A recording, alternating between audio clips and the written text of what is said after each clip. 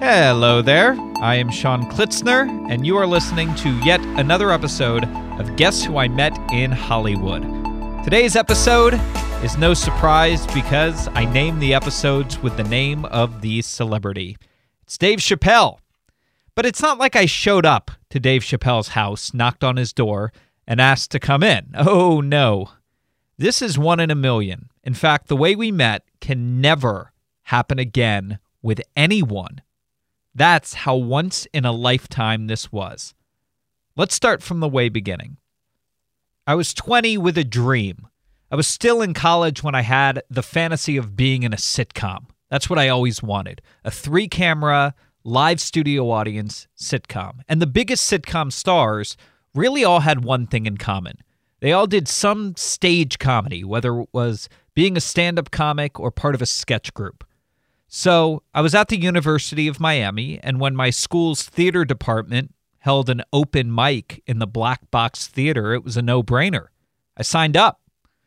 What I didn't take into consideration was that this wasn't a comedy stand-up open mic. In fact, I was the only comic on the set list.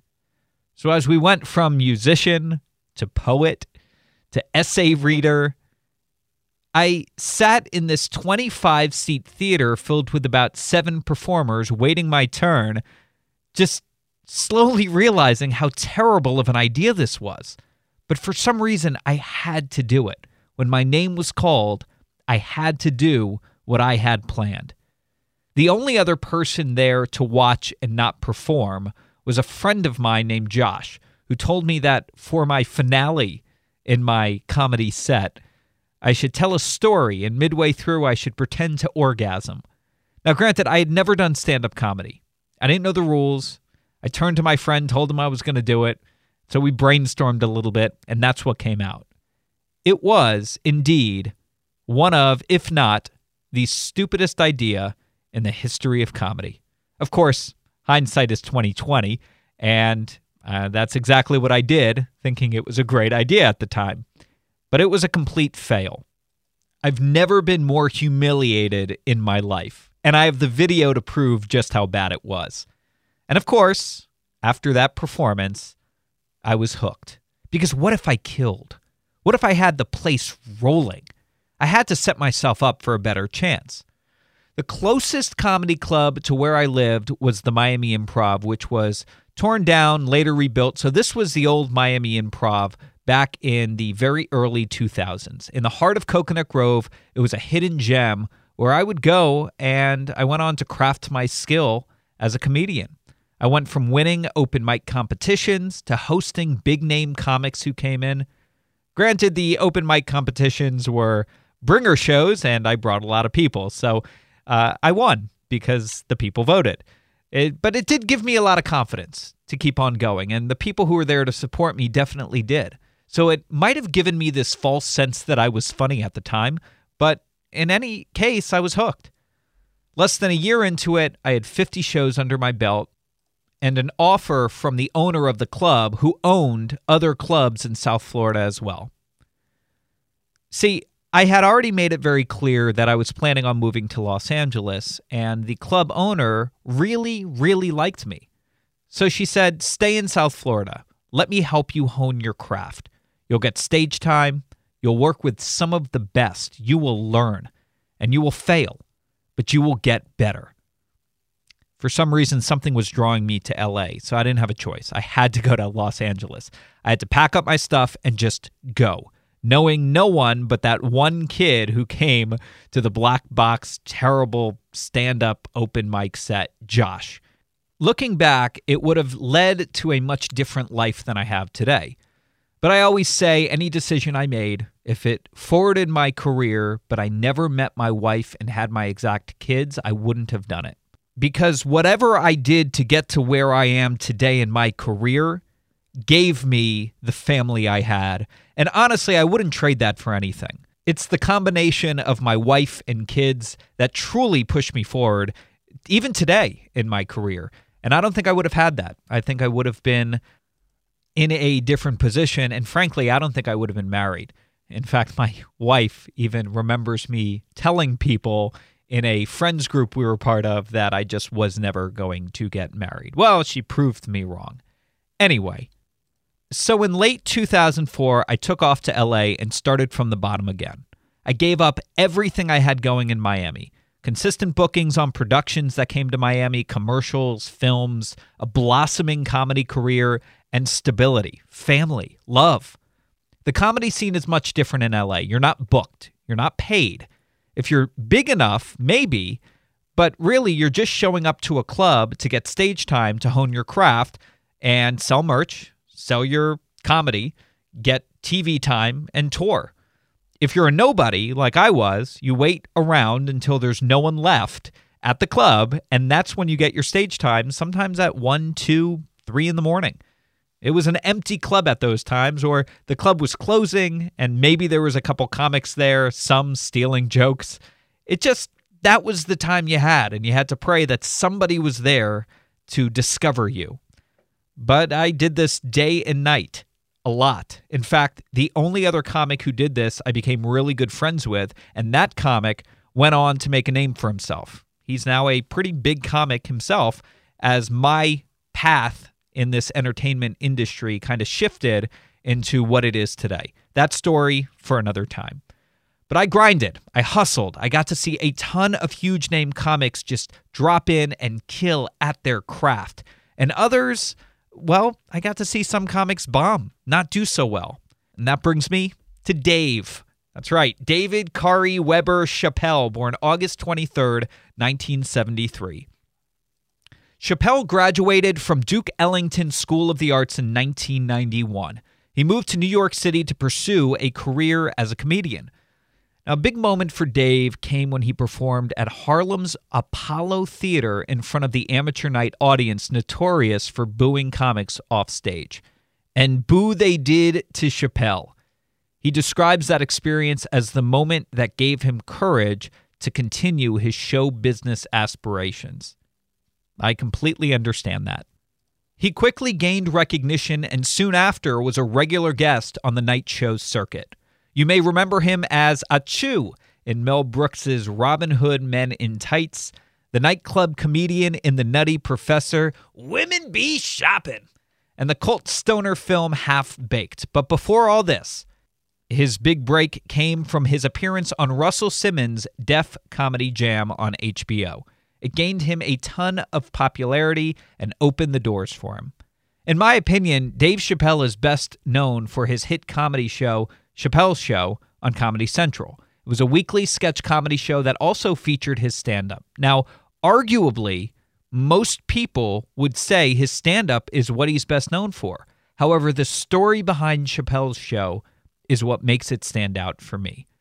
In 2003, Chappelle's Show debuted, parodying many aspects of American culture. Most of what was on that show would be condemned in the world we live in today.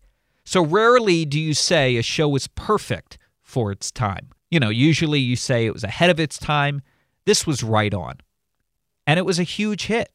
In fact, he agreed to do 2 more seasons of the show for something like $50 million or something close to that, even though it wasn't his favorite form of comedy.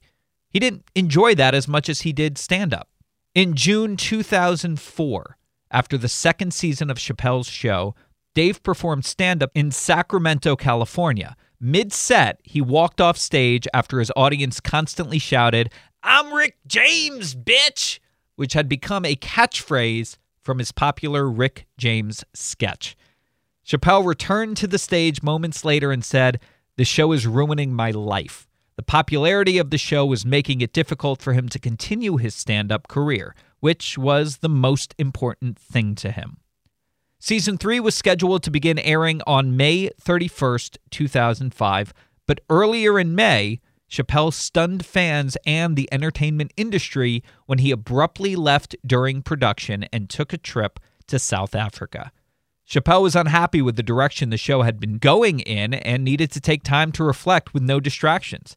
The media speculated that Chappelle's exit was driven by drug addiction or a mental health problem, but the truth was he just didn't want to deal with the politics of how things were playing out for his career with this show.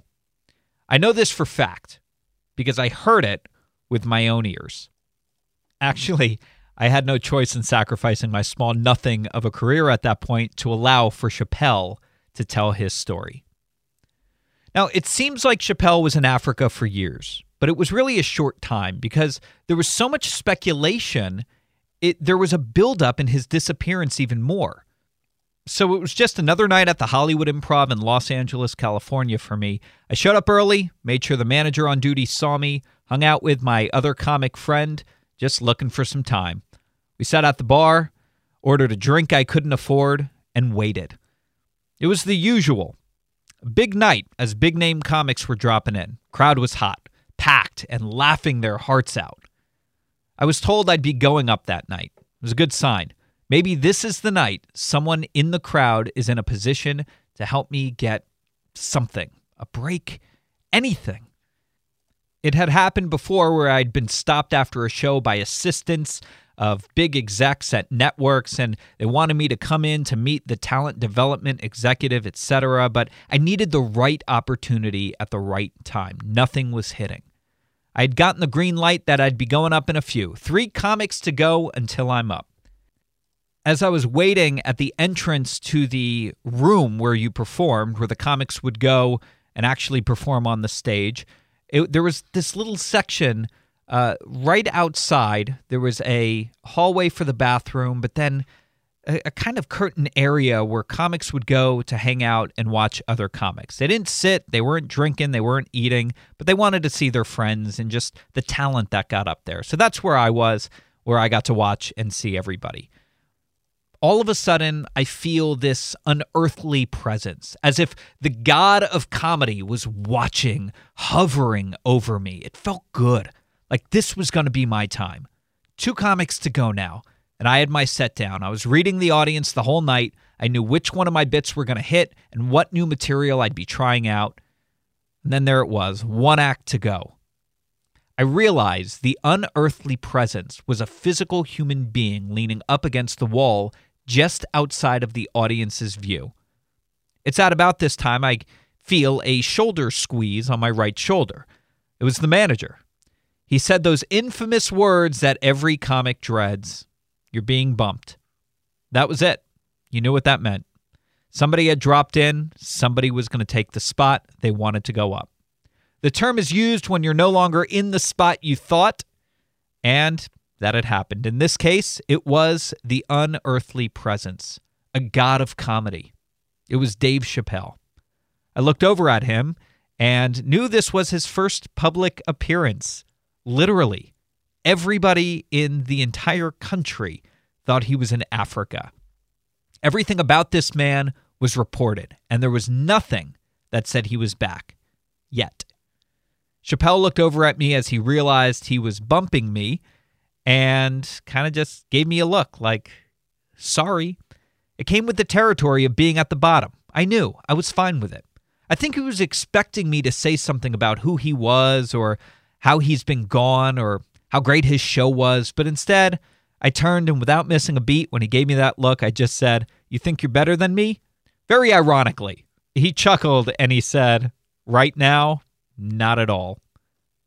I knew that not only did I have a limited time to actually speak to him, but now would be the opportunity to do so. I had to say something. So I simply said, advice for a lesser-known comic around here, trying to start somewhat of a quick conversation. And he took it seriously. He stopped watching the comic that was on stage, and he said, "You gotta be you, man. Keep being you." I'll try to do it in my best Chappelle voice. "You gotta be you, man. Keep being you." He said, "That line you gave me about you being better than me, most comics who are beginning would have just looked at me, maybe asked for an autograph or praised my show. You were you in that moment." I thanked him and told him he was going to get a standing ovation just for going up on stage. He laughed and said, "Not very likely. That sort of thing doesn't happen around here." I smiled and I told him, "Just watch."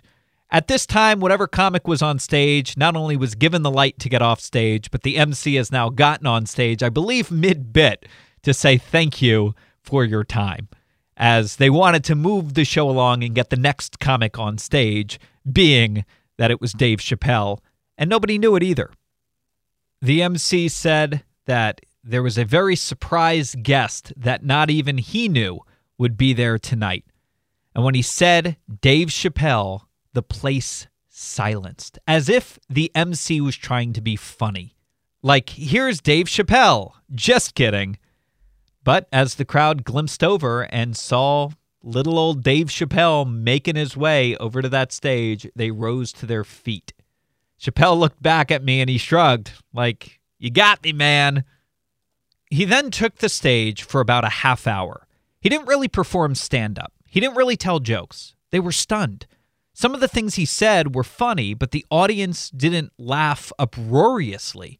They just listened as he told them where he was, what Africa is all about, and how unstressed he's really been. That the show had done some really tough things to him. Talked about why he left to go to Africa. He was real. He was him. In that moment, he was the advice he gave me. Maybe the one or two big laughs he got would end up eventually making his act at some point down the road, but that's not what this was. This was Dave Chappelle making his first appearance back from Africa on a stage that he loves so much, being as real as it gets. He finished his set, left the stage, and got out of there quickly. He didn't linger, and it was a good move because there were comics and fans who parked themselves at the bar hoping he would hang out. I'd like to think that whatever car he had got into and whatever time it took him to get wherever he was going next, that he thought about the conversation we had. In some small way, it affected him. Maybe he put himself in the shoes of when he was 19, trying to make it happen for himself. And I hope that it affected him in some way, because it affected me in a way so much larger than he probably ever would have expected. Now, because Chappelle popped in and performed for a while, that usually pushes the bumped person down to the bottom of the show. Because the show is not built by an order, the show is built by times. So you would get more of a time, and if people went long and they went over your time, sometimes you would just get moved for a bigger comic who was there and needed to go on stage at a certain time. The reason for this is a lot of these comics jumped from club to club in Hollywood doing their sets and trying out new material, so they didn't have time for me, who's trying to get stage time, to go in the order I was told. However, in this case, no one wanted to follow Dave Chappelle coming back from Africa. So I did. It seemed that if I was going to get on stage that night, it was going to be right then and right there. So, as I took the stage, I was larger than life. It was actually the exact opposite of what Chappelle had just done, his set. The opposite of the advice he had given me, with an opening joke so hacky that I cringe even saying it back. Give it up once again for my opening act, Dave Chappelle. A funny line, but maybe my delivery was too much. Maybe people just asked themselves why somebody like myself would be going up after Dave Chappelle. So many moving pieces as a comic. Needless to say, I bombed that night, obviously. But I learned a lesson. Following Dave Chappelle isn't a good idea. It's not easy. And that, my friends, is the time I got bumped by and then followed Dave Chappelle. The very first time he took the stage after being in Africa. You know, it's not until recently that my act has changed. As I reflect on stories like these, I realized just how much of a false character I was doing stand-up. I become someone I'm not in real life. The person that I am that can make people laugh in a conversation transforms into some sitcom character bustling in to tell an over-the-top joke. I've since become myself as a stand-up comic, telling stories from my real perspective. This is in thanks to this podcast and reminiscing on these stories. And to Dave Chappelle, who is as real as it gets. Thank you, Dave, for that advice so many years ago. True story. Thanks for listening, and in the words of the great Dave Chappelle, you gotta be you, man. Keep being you.